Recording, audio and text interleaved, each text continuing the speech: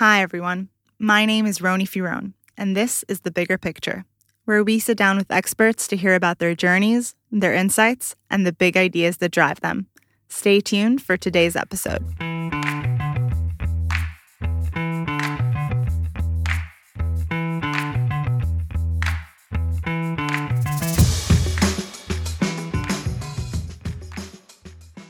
In today's episode, we spoke about behavioral economics with Dr. Guy Hochman, a senior lecturer and the head of the MA program in behavioral economics here at IDC. Guy received his PhD in organizational psychology from the Technion University and then went on to complete his post-doctorate at Duke University under the supervision of Professor Ariely. His research focuses on heuristics and biases, behavioral economics, pro-social and antisocial behavior, and the cognitive processes that underlie decision-making. Today, we'll get into some of the basics of behavioral economics and the revolutionary way that this field incorporates the human element into economic research. We'll also explore the idea of ethical decision-making and how such research can help us promote moral behavior and bring about a more ethical society. Now, let me ask you a question. Are we rational? Are we as moral as we think we are? Can we really trust ourselves to make rational, ethical decisions? All these questions will be answered in today's episode.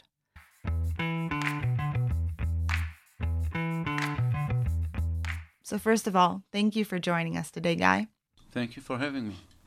So first, I'd love for you to tell the audience a bit more about your background. I know that you sort of stumbled onto this field, so we'd love to hear a bit about your journey and how you came to study what you study today.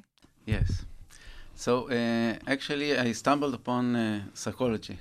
I started studying at the Camera Obscura. I wanted to be a photographer, and then during these studies I learned a bit about philosophy, and I found it very interesting, and I wanted to understand better, human nature and everything. And so the most obvious path for me was to go and study psychology. Now, I didn't have an high school diploma. It's not educational, so I'm not going to explain why. I don't have an high school diploma, so I went to the Open University at Israel because they don't require a high school diploma. I did my BA there. I wanted to be a clinical psychology. And then one day, we had this exam that you need to do after you complete the BA in order to get to the MA programs. And so when you finish the exam, they ask you where do you want them to send the grades. And one of the institutions was the Technion. And I didn't know that the Technion have an MA in psychology. So I went there to see what's going on. And they had the MA in organizational and industrial psychology. So I applied, and I went to an interview, and they asked me, why are you here? And I told them, because it's the Technion. And they say, but what interests you in organizational psychology? And I said, I have to say that nothing. I don't care about this at all. And so they asked me, so why are you here? And I told them, because this is the Technion. And so they tell me, there must be something that interests you about organizational psychology. And I said, no, I don't think so. But then I said, I did research during my BA in decision-making. And little I know that one of the interviewers was Professor Ido Erev, who is the most, one of the leading figures in the world in decision-making research and the best in Israel. And so he was intrigued about my research in decision-making, so I explained what we did and what we found, and eventually it was enough for me to be accepted to the Technion. I was also accepted to Tel Aviv University, but I said, this is the Technion, you can't say no to the Technion. So I went there and I majored in decision-making. I did my MA there and my PhD there. And my PhD was kind of in the area of researching brain processes in decision-making. And so toward the end of my PhD, I contacted Antoine Bashar is one of the leading neuroscientists in the world, and we had a paper together. And so I was supposed to go to do my postdoc with him at the University of Southern California. But I have a friend, he's also a professor here, Professor Ariely, is the head of the MA program in social psychology, and he did his postdoc at Duke University with Dan Ariely. And Dan was in Israel promoting his first book. He wasn't as famous as he is today. And Shahar told me, you have to meet Dan Ariely. And so I met Dan Ariely, and we talked, and we agreed that we don't have a shared, interest. And he could care less about my research interest, and I didn't like, marketing, which... and what were your interests then? The brain processes? So brain research, brain processes in decision making. And so we parted as friends, so to speak. But then people started to tell me, this is Dan Ariely, he's a superstar, you have to go to work with Dan Ariely. And so I sent Dan an email and told him, everybody said that I have to come work with you. And he replied, he said, I've heard about you from Shachar, from Ido. From what we discussed, I don't think you will be very interested in what we are doing here. But if you want, the job is yours. And after people heard that Dan Ariely offered me a postdoc position, they say, you can't say no to Dan Ariely. And so I didn't say no, and I went there. And at the beginning, we had some plans to work a little bit about brain research in fMRI and EEG and things like that. But, we started to work more on behavioral economics and field research. I went there for 1 year. I ended up staying there for 5 years because everything was going very well. And almost, 5.5 years ago, I came back to Israel to work at IDC and to spread the word about behavioral economics to the world from here. Beautiful. What a journey. Yeah. Very unexpected. Indeed. But, I regret nothing. Good. I think that's the most important thing. Okay, so, we've mentioned this term behavioral economics, and some of the audience might not know what we're talking about. So we have this idea of classic economic models and the newer behavioral economic models.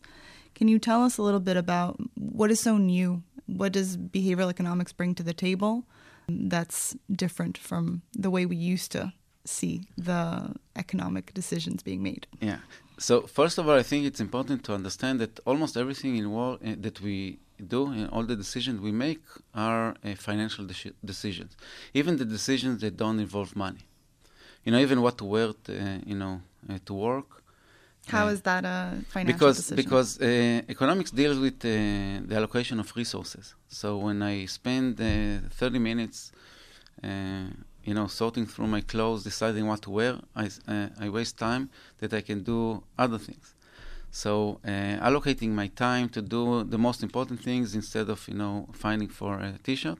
This is exactly why Mark Zuckerberg wear the same T-shirt every time, this gray T-shirt. Because he says, I don't want to waste time, deciding what to wear. Barack Obama also had one suit that he wore all the time. So almost everything that we make in life, all the decisions that we take, can be considered a financial decision, because the definition of a financial decision is a decision that has utility to us. So it could be a utility of time, of money, of cognitive resources, of effort, etc. But everything is basically an allocation of resources. Exactly. And economics tells us what is the best way to allocate the resources, which is great and very important. However, in behavioral economics, we understand that there is a big difference between what people should do and what people actually do. So in behavioral economics, we try to understand not to understand, the optimal ways, but to understand what people actually do and how we can use the factor that influence the decision to push them from making bad decisions to making better decisions. And this is, I think, the most important thing about behavioral economics is to understand what are the factors that influence our decisions and how to use these factors in order to help people make better decisions for themselves and better decisions for society as a whole.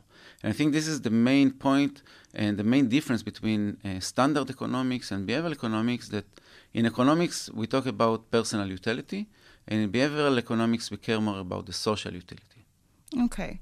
And also one of the differing aspects is the idea that one of the assumptions that you start with in classic economic models is that people are rational.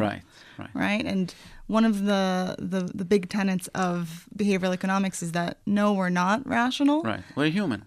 Yeah, exactly. We're human. It's bringing the human back into the economic model. Exactly. Right. Okay. I mean, the economic models portray a human being as Superman of the mind. The Homo economicus, I've heard it referred to. And in behavioral economics, we show that we're more like Homer Simpson than Superman, in terms of decision making, at least. So, from your research, what biases, what errors in decision making are very prominent?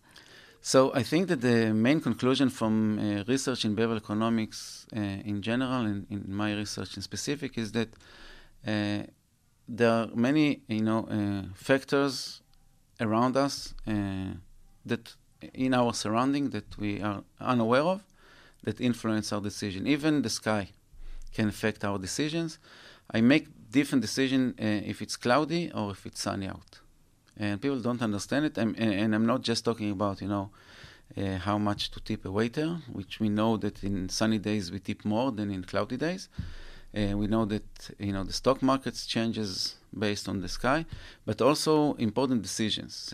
Research, for example, shows that people who decides whether to accept students for Ivy League University in the United States make different decisions, whether the decision is made in a sunny day or on a cloudy day. Wow. Yeah. We think we're beyond such influences. Exactly. And so there are many different factors that influence our decisions and lead them to different directions. In behavioral economics, we understand that rationality, it's a very big word, but sometimes being rational in terms of economics or financial consideration is one thing, but being rational from the psychological point of view is completely different. And so rationality is a very big word that doesn't kind of capture what people actually do. We try to understand what people do, what are the factors, the different factors people are unaware of that influence their decision, why they influence the decision, and so how we can create an environment that facilitates better decisions. Right, because what you said before is that we used to look at rationality as a personal decision-making process, right. And today we realize that the person is located within an environment, within a social community. There's all of these different influences that whatever is rational for me isn't necessarily what's rational for me to do within this framework. And I think the corona crisis is a very good example because, if I'm, near someone who is positive to corona, and I don't want to, to go to self-isolation. This is not my best interest, but it is the interest of the society.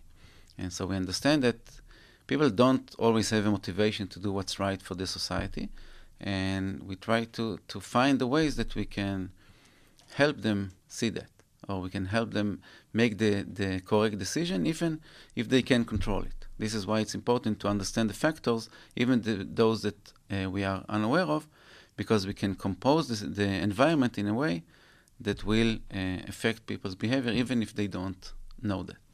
So one of the things that's helped you, navigate this field and, to better understand how we can create this environment is the research of ethical decision-making. Right. And what have you found in terms of how people make unethical decisions and kind of the mental gymnastics that they can go through to justify their immoral behavior? So one thing that is important to understand is that before we had behavioral economics, research in ethical behavior focused on, philosophical ideas. What is right and what is wrong? In behavioral economics, we take a more practical approach, and we try to see what people actually do and what, increase or hinder immoral behavior. And what we found was that most people care about their morality. They want to be perceived as honest individuals. However, there are some temptations, to kind of stretch our moral boundaries in order to increase our personal gain.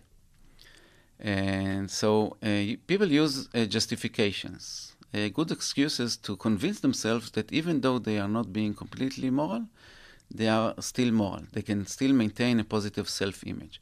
And so what we study is not, Bernie Madoff type of guy, a con artist. We examine the morality of, the common people. And what we found is that most people cheat, but only a little bit. Only to the extent that they can still convince themselves that they are honest people. So basically, people have, different good excuses why I can take a pen from the office, but I won't take the chair. Because it's easier to justify, right? I mean, I'm going to write work-related thing with this pen, so I need it for work, even though I work from home, but I won't take the chair because it's stealing. But there's no real difference, right? Or wardrobing or downloading music illegally from the internet. It's very easy to justify why we do it, and we are not being immoral. And this is basically how people draw the line between moral and immoral, whether I have good excuses or not.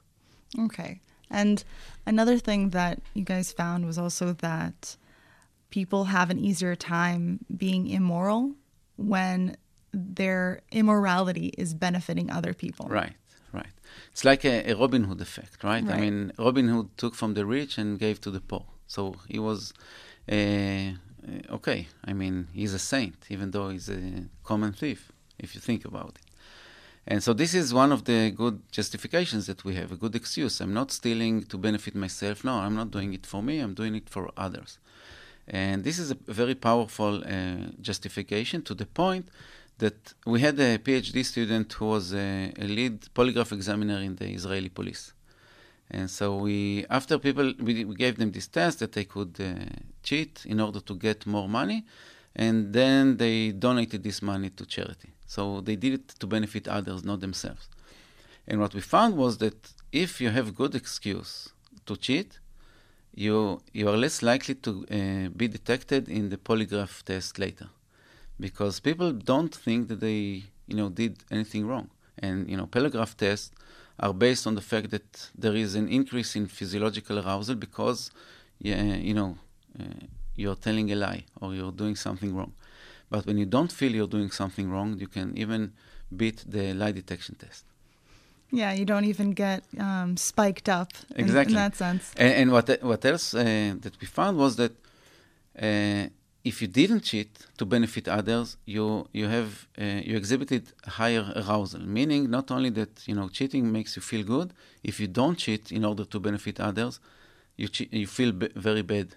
Because I think there are several moral standards in the world. One is to be honest. The other is to help others. And our research suggests that at least in some situation, the desire to be moral is less important than the desire to help others. I think it goes to show how much we're social animals, and exactly. How the viewing ourselves as selfish is the worst thing that we can see ourselves as. So we're even capable of cheating and cutting corners, but when it doesn't mean that we're selfish and that we're actually helping others, then we allow ourselves to do it. Exactly, and it's how we are being perceived by others, because we are more lenient and forgiving to someone who did something bad, but he did it to benefit others. A very good example, besides Robin Hood, is the former mayor of Jerusalem, Uri Lapoliansky. He took bribery, but he did it and he donated everything to Yad Sarah, the charity organization. He formed Yad Sarah, and his son was the chairman of Yad Sarah, but still, it's to benefit others. And even the judge in his trial, when he was convicted in bribery, said, we can't ignore the fact that everything that he took, he donated to charity. And the judge was more lenient with his, sentence, because he did it for a good cause. But he took bribery, and it doesn't matter what is the outcome, right? He was judged on his actions, not the outcome of his actions. Amazing. Yeah. I think that really goes to show how much we're able to bend the rules, or more so that the reason that we don't cheat isn't so much, being afraid of punishment, Right. but it's more of how we see ourselves and how we think our society is going to see us. Exactly, and this is an excellent point, because based on the economic models, we cheat only when there is a low chance that we will get caught, right? And what we see is that it doesn't really matter. What matters is how I feel about the actions, and if I think that they are not, I can lie and cheat, but I can do that and still believe that it doesn't make me a cheater. It doesn't harm my self-image. Right, and then I'll do it. And it doesn't matter if there is a high chances to being caught or not. Amazing. Yeah. So with all of that said, how do you see us taking this information and creating an environment that's more conducive of moral behavior and that helps motivate people to make better decisions for the collective? Right. So basically what we need to do is we need to take the justification from people. And a good example for this is the project we did with the French train company. We wanted to see how we can encourage people to pay for their rides and not, be free riders in the French train. Apparently there are many people who don't pay for the tickets. And it hurts other people as well, because the train company needs to spend a lot of money, to prevent it, and they don't get enough money to operate all the lines and everything because people don't pay. And so what we found was that if we have a sign at the entrance to the train station saying 90% of the people in this station pay their ticket for their ticket, it increases the amount of people who pay for their ticket. And the reason is because, I can convince myself that I'm not a cheater, that I'm not a thief, I'm not a free rider. Because I tell myself, everybody is doing it. But when I have it, black on white, in big, font saying, most people don't free ride. There's a lot of peer pressure in that. Right. So then you say to yourself, then you make the decision from convincing yourself that you are like everybody else to admitting yourself that you are unique in a sense that you are not paying and that you are deceiving or stealing from the train company. And this is a harder decision to make. And this is why, we can't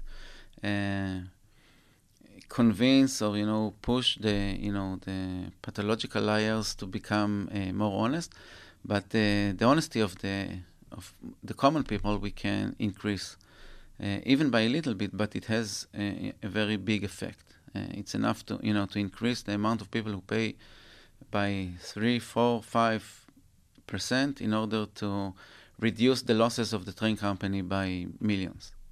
Incredible. Yeah. That a billboard sign can create that effect. And what's funny about this experiment, which kind of shows how behavioral economics became very famous and popular, but people don't really understand a lot about it. The train company saw, I think it was one of Dan's lectures, that he talks about a classic experiment in which people hang a picture of eyes above a coffee machine, and people have to pay in the honest system. You need to take in the office. You if you want coffee, you need to leave like $5, something like that. And it's the honor system, so most people just take the coffee and they don't pay. And they found that if they hang, the eyes above the machine, then more people start to pay. Why? Because they feel that they are being monitored, that people watch them. And when we feel that we are being watched, we want to be, on our best behavior. But there was some issues with this experiment. This experiment is not replicated in other fields and in other domains. And so we know today that, just using eyes, it's not enough. Actually, Dan Ariely tried it when I did my postdoc with him, and we had the problem that people, they had coffee and they leave a dirty glass in the sink and nobody washes it, and the dishes piled up, and so Dan asked someone at the lab to photograph him, and we hang this picture of Dan looking, with frown face over the sink. And lo and behold, a few days later, nothing happened. The dishes were still piling up. So it didn't work. People habituate to exactly, it. Exactly. And we know it doesn't work so well. But since, some manager from the train company decided that this is a cool thing to do, they wanted us to also have the eyes. And we tried to explain them, it won't work. And they say, we don't care, we want the eyes. And so in another station, we had posters of eyes looking, and it didn't have any effect. Didn't have any effect. Yeah. Okay. Well, I mean, the idea still of being watched, I think, is something that that really is a motivator for a lot of ethical behavior. Right. Yeah. But if you use mock video cameras and people think that you are actually being watched, then I guess that less will. That does work? I think it will work. I mean, we didn't try it, but I know from other experiments that it should work better than just, eyes, because people understand it's just a poster, nobody is really watching. But when you see a camera, and I think it works in the roads, right? I mean, the police have lots of mock cameras in different locations on the road, and when people see the mock camera, they don't know if it's an actual camera or a mock camera, so they slow down. And so when you know, or when you think that you are being watched for real, not just being perceived, then you tend to behave better. And also when you watch yourself. So we have an experiment now that we investigate people before when they do a lie detection test in front of a mirror, and so they see themselves. And what we think will happen is when you see yourself, it reminds you of your moral standards, and then you are less likely to cheat and be dishonest because you want to be honest. You just need some reminders. It's a lot harder to, lie to yourself, exactly. Right? When you see yourself in the mirror. Right. So what, from the experiments that you guys have done and the things that you've seen, what do you think today would be behaviors that we could create better policies around to shift behaviors in the right direction? So first of all, I think with the corona crisis, convincing people or promoting, regulations like wearing a mask, like maintaining social distance, washing your hands, which is kind of said that we need behavioral economics to convince people to maintain personal hygiene. You don't even need a pandemic for that, right? I mean, ideally, but we do. And to get people to take their vaccination, because we see now that, there was this initial rush and people got vaccinated, but now the percentage is stuck. And we see more and more people who are reluctant and they refuse to take the vaccination. And we don't have enough people who actually got vaccination in order to open things up. Right. And so I think that with behavioral economics, which gives the government, which gives the policymaker a very cheap or relatively cheap and efficient tool, and unfortunately, I don't think that, behavioral economics is being used enough in the world and in Israel. But I think that there's a lot of things that we can do to help. Okay. So how do you see it? How do you think that it should be used more? So one example from vaccination. So around almost 2 years ago, maybe even 3 years ago, we did an experiment with the Ichilov Hospital at Tel Aviv. We wanted to convince the medical staff to get the flu vaccination. So the issue with vaccination didn't start with the corona. We have people who refuse to take vaccination to the flu, to child disease, etc. But when, medical staff that comes, that contacts, clinically ill people on a daily basis, it's very dangerous if they get the flu. So hospitals try to encourage their staff to get the flu vaccination. And we had this theory that if you give a person an incentive up front, it motivates them more to behave than if you give it afterwards. So to demonstrate, what kind of incentive? So the incentive was very small. It was like something for the smartphone, like a screen protector or something like that. It cost less than 40 shekels. And so for half of the medical staff, we told them, you have 1 week to get the vaccination. When you get the vaccination, you get, the approval. You come to us, you show us that you got the vaccination, and we give you the reward. The other half, we told them, here is the reward. You have 1 week to get the vaccination. If not, we'll come back and take it away from you. So it's the same decision, right? Whether I want to get the vaccination or not, and whether I want to keep the prize or not. And it's a very small prize. And before we did it, we asked people from the hospital, do you think that the prize will motivate you to take the vaccination? And they say, of course not. I mean, I need to take the vaccination and I don't need a prize for it. This is the right thing to do. And not enough people actually do it. Around 60% actually get the vaccination. So 40% is a huge number.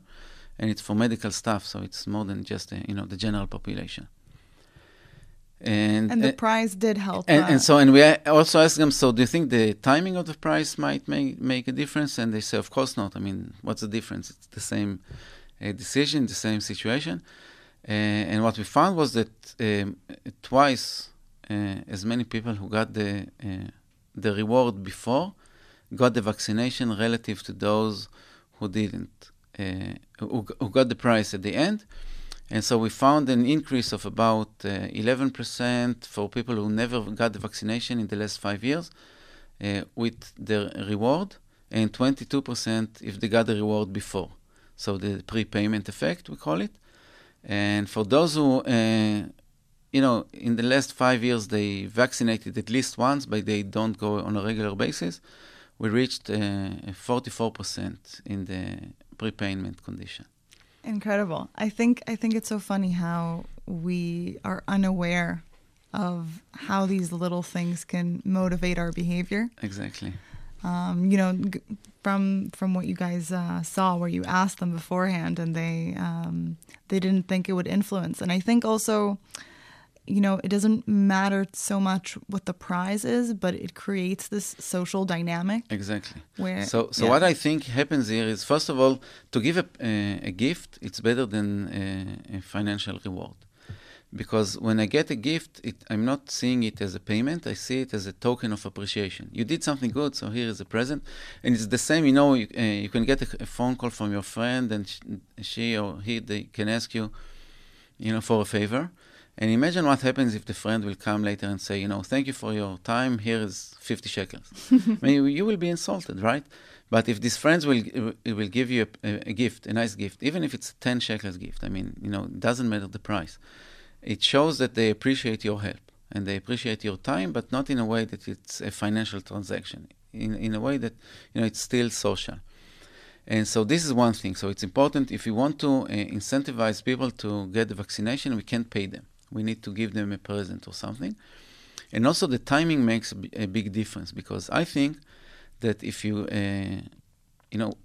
people don't have to take the reward, right, beforehand. If they say themselves, I don't want to take the vaccination. So, why bother, taking the price now and give it back in a week? I might as well, refuse it at the beginning. The fact that I took the price, I made this informal contract between, the person and the government or, the hospital, that I'm going to take the vaccination. And people want to be perceived, consistent. And so just because I took the price, I feel more, a higher sense of obligation and responsibility to actually do it. You'd feel guilty to not get vaccinated after that. And it works. And this is something, that the government can use. It's very easy. And we see now that they are trying to think about ways to give different kind of gifts. In Bnei Brak, they give chun to people who got vaccination. And in Hadera, next to where I live, they offer a raffle for a tablet. And why not doing it before? Or why, another example, if you want to use rewards, you can also use the power of regret. Okay. It was demonstrated by Uri Gnizi in a very nice experiment in which one company wanted to encourage their employees to commute to work. And so what they did was they had a raffle every time at lunch for those people who used the commute to come to work, and they got a gift. And didn't really help to convince other people to commute.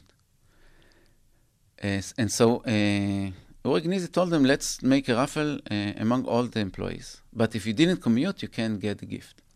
And so imagine how you feel if someone tells you, you got the prize, if only you were commuting to work today. Oh. So the prize was yours, but since you didn't commute, you're disqualified from getting the prize. And so the power of regret, because people tell themselves, I don't have luck. I never win anything unless I can't get the prize. And so in order to avoid the regret, we call it anticipated regret, is a very powerful motivation. So, for example, in Hadera, if they want to raffle, the tablet, they will say, we're going to raffle from the tablet from anyone, not just, those who needs to get the vaccination now. And if you don't get the vaccination, then you can be, you won't get it. So it's almost like you're able to participate in a little bit more luck getting, right? Exactly. And so there are many ways that we can, you can give the gift before, and you said, you have 1 week to get vaccination. If you got it, the tablet is yours. If not, that we're going to pass it along to someone else who want to get the vaccination. There are many ways and creative ways to use the behavioral economics and other ways to use the decoy effect. Decoy effect is an effect in which we give people, instead of 2 options, we give them 3 options. One option is inferior and no one will take it, but it's used as a benchmark to show how great the second option is, the option that we want them to take. And so, taking a vaccination today becomes a binary choice. Either you take it or not. And we need to make something, to make it like to add another option to it. Like what? So let's say, for example, that I give you a choice between not getting the vaccination, getting it now, or getting it in next week. Okay. So now it's not a binary choice, and you say, next week, a lot can happen. I don't care. I don't mind committing for next week. I can change it. I can, say I'm sick. I can't make it. And so you have 3 options. And also, you say, getting the vaccination now, it's not a good option, but it's, getting it next week seems like a very, a better option. And so, first of all, we know that when people commit to do something in the future, they are more likely to do so. Another thing is that, I already made the decision. And so, I'm feeling obligated to take the vaccination. And also, it seems more attractive because taking it now, it might be risky, but next week, after we know 10,000 more, maybe 200,000 more got the vaccination, nothing happened, we have more information, I can feel more secure. So just adding this option, it's just like with kids, when I want my kid to go to the bath, to take a bath, and, she's playing and she doesn't want to stop. So I can give her a choice. It's not a real choice, right? Yeah. You can a go bath to will be taken. But. Right. You can do it now or in 5 minutes. And so, it seems so attractive to have 5 more minutes of play, right? Yeah. So in 5 minutes, okay. And 5 minutes passes very fast. And it's easier to agree to something when you don't have to act on it now. So exactly. You make the decision, and then when the time comes, you've already made the decision, so it's... Exactly. And it's we are all rational in the future. Yeah. And so, we see it with New Year's resolutions, and we know it when we do a membership to the gym for a year. Right. And then we have all of these grand plans. Exactly. So in the future, I will eat better, I will exercise more, I will save more money. So whenever I'm committing to do something in the future, I'm more likely to do it. Because we are kind of lazy, right? So I already made the commitment. I'm not going to change it. Now I'm going to, call them and tell them I have to cancel. I have to reschedule. So whenever I can, make people pre-commit to do something, it seems more attractive to them, and they're more likely to do it. Okay. So today, obviously from what I've been hearing is that there's a lot of ways that behavioral economics can really influence better policy making, helping all sorts of initiatives to move people in the right direction. What do you think are currently the barriers for implementing more of these tactics? So I think first of all, we have barriers of that the policymakers don't necessarily want to make the situation better. Okay. Because they have secret agenda. So this is one barrier. Another barrier is because they feel like, coming as an expert and telling them what to do means that they don't know how to do their job. And I think a good example here is we are working with a company that deals with welfare. And so they ask us to find ways to help their customers to better handle their money. And in one of the meetings, we presented some of the ideas, and we kind of sense that a lot of the people feel like we are coming to teach them how to do their job, which is not the case. But this is, a basic defense mechanism that people have from, we know it from psychology. Whenever an external expert comes and tells you what you can do and what can help you, you immediately think, wait, what they think I don't know how to do my job. Become defensive. Exactly. They're questioning your intelligence. Exactly. So this is basically one very strong barrier. And as I said, sometimes they just don't want to make everything better. And they don't understand that another barrier we have is that it's not the best solution necessarily. But I think it's the most efficient because in terms of cost benefit, behavioral economics solutions usually require very few effort and very few investment of money, and they have a good potential. So even if it's not the best potential, but let's say, if you compare it to education, so I have to invest a lot of time and a lot of effort in order to educate people to make better decisions. If we go back to the French train station example, I can, take all the passengers and I can give them, a class on ethics and morality and how important, and maybe I will get a few more, percentage of, people who will buy a ticket, but it will cost me more. And if I can, I can just use one sentence that I'm going to post it at the entrance of the stations, I can get a very fast and good response from people. And so this is, I have a student who keeps saying he used to work in an organization that we did a project there once. We worked on employees' motivation. And we did a very simple intervention that increased revenues by 0.5%, which is a lot of money for, organizations that, they have millions of dollars in revenues. And he said that a few months before, he did a project that took them several months, and they invested several $1 million in order to get an increase of 5%. And so we invested less than 15,000 shekels, and we got 0.5%. In 2 months. The return on 2 months. investment Right. is... So exactly. So the returns of investment in behavioral economics is very good. Amazing. I think, awareness is growing for this field. And right. More and more people are learning about it and, thinking about how they can implement it.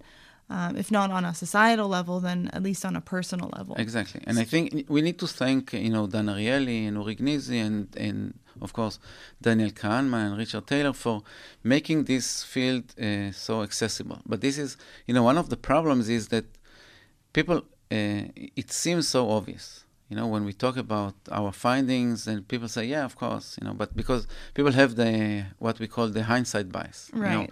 In retrospect, I knew it all along. Right. But people didn't know it before we told them that. And so... I think when something, when you stumble upon the truth, then it sounds like, oh, that makes sense, exactly. And I knew it all along. Yeah, the written was on the wall. But, exactly. But it wasn't there until until behavioral economics painted it. So it seems obvious, but it's not obvious, and we keep finding new, insights that help, people make better decisions. And we do need to thank, people like Daniel Kahneman, Dan Ariely, and the likes for making it, a part of the mainstream. Right.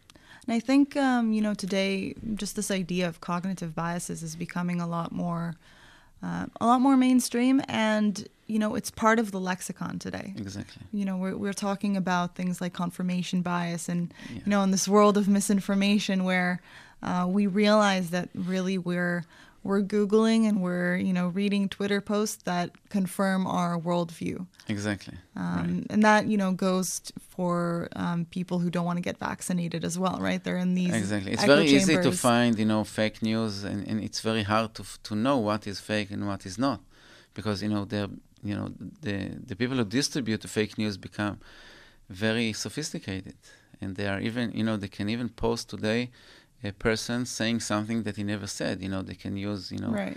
the prime ministers and scientists and people who never really said what they are want them to say.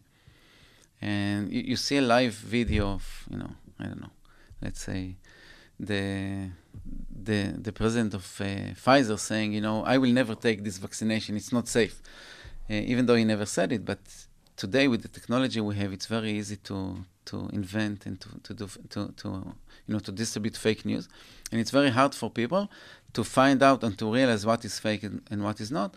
And the confirmation bias tends to make us only focus on the evidence that supports our initial views and makes us even feel them more strongly, and to even be more reluctant to take the vaccination, even after we explain and we convince. And this is exactly why we need behavioral economics, because we can't educate all the people, right? All the time. I think, the best way is to help people make their own sense, but meaning that it's very difficult to go out and search for information that negates your worldview. Yes. But the more you understand things like confirmation bias or the availability heuristic or overconfidence, right, then you realize that your own judgment can be fallible. Exactly. And open you up to the possibilities that wait, maybe the other side also has a point to make. Right. And another thing to remember is that even though behavioral economics has lots of potential, it's not a cure-all approach. And we need to understand, and this is why, even though it seems like the science of the obvious, you need to have a good understanding of what motivates people, what makes them, behave in different ways, and also to understand the society, the culture in which you operate. And a good example for that is that, in Finland and in India, they draw, crossroads for pedestrians. They did this 3D drawing of it. And so when you're driving, when you're on the road and you look ahead, you see something floating on the road. So you immediately slow down, and then you are more likely to stop and to allow pedestrians to cross the road, which is what you need to do, right, to give them the... Interesting. There's all sorts of ways, right. We can design exactly. the world around us to just help people make the right decisions. Exactly. I don't need to educate people or to convince them or to explain to them why it's important. They automatically, because we can't unsee, visual illusions. So they did it in Israel. They tried to do it, and and lo and behold, instead of reducing traffic issues, it increases the accidents. And why? Yeah. Why is that? Because in Israel, you don't keep a proper distance from the driver in front of you. Yeah. So if I'm the leading driver and I see this, the 3D crossroad, I will slow down. But the person behind me, slow down. Yeah. Yeah. So it will rear-end me because he didn't see it and he didn't slow down. And this is why you need to understand your surrounding and the society in which you operate in order to understand what works and what doesn't work in different situations. So it's not a one-size-fits-all. Exactly. Interesting. I think, it really, what we've been talking about, it just shows that we can't look at ourselves as purely rational beings, and that when we take into account our irrational natures, then we can kind of help orchestrate our lives on the personal level and on the society level. This is something that not only policymakers can use. I mean, I can use it, to better manage my time, to better manage my finance. And it's also important to remember it's not that we are not rational. As we said at the beginning, we are human. Being human means that many different things that some I don't even understand influence my decisions. And this is part of being human, and I don't need to be rational. I mean, we have all of our goals and our motivations and our ambitions, but then we have our lazy side and we have our emotions and all of these other things that creep in, and just, knowing how these things interact can help us, move towards our goals in a better way. I think today it's common, it's part of the common language to talk about our subconscious and things like that. And 150 years ago, it wasn't exactly widely accepted. So I think a lot of, the language that behavioral economics is introducing is becoming slowly but surely part of the common knowledge.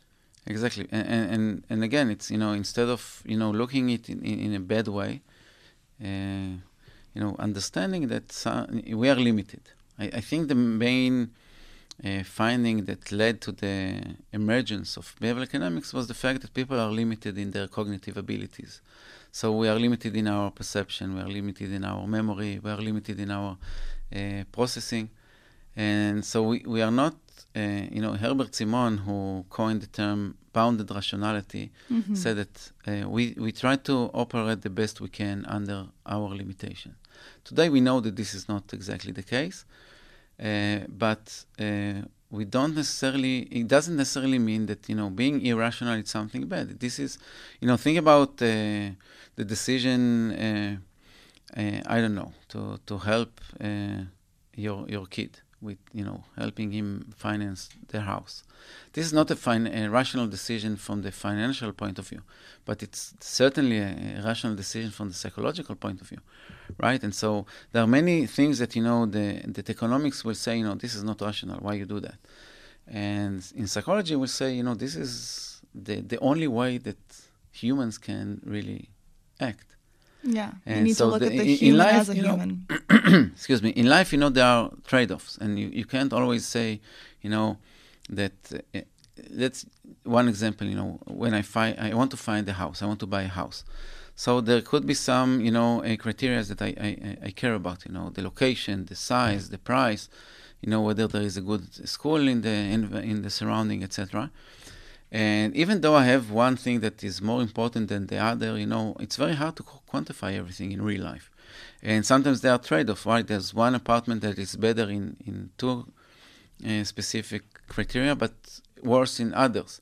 Right. And I think that goes into the idea of, values, right? Someone might value one thing over another, while somebody else might value that second thing more. And and that it's not clear-cut, and that there isn't... right, it's not easily determined, and also, for some person, this could be smarter, buying a house that feels good. It's not rational in terms of economics. But even though I get a better deal, if I don't like the house, and I'm going to hate it, and I'm going to feel bad. So right, you're going to get more utility out of the house that you like in terms of happiness and well-being. If it's a little bit more expensive, or even if it, have a lower, grade on some criteria that I care about.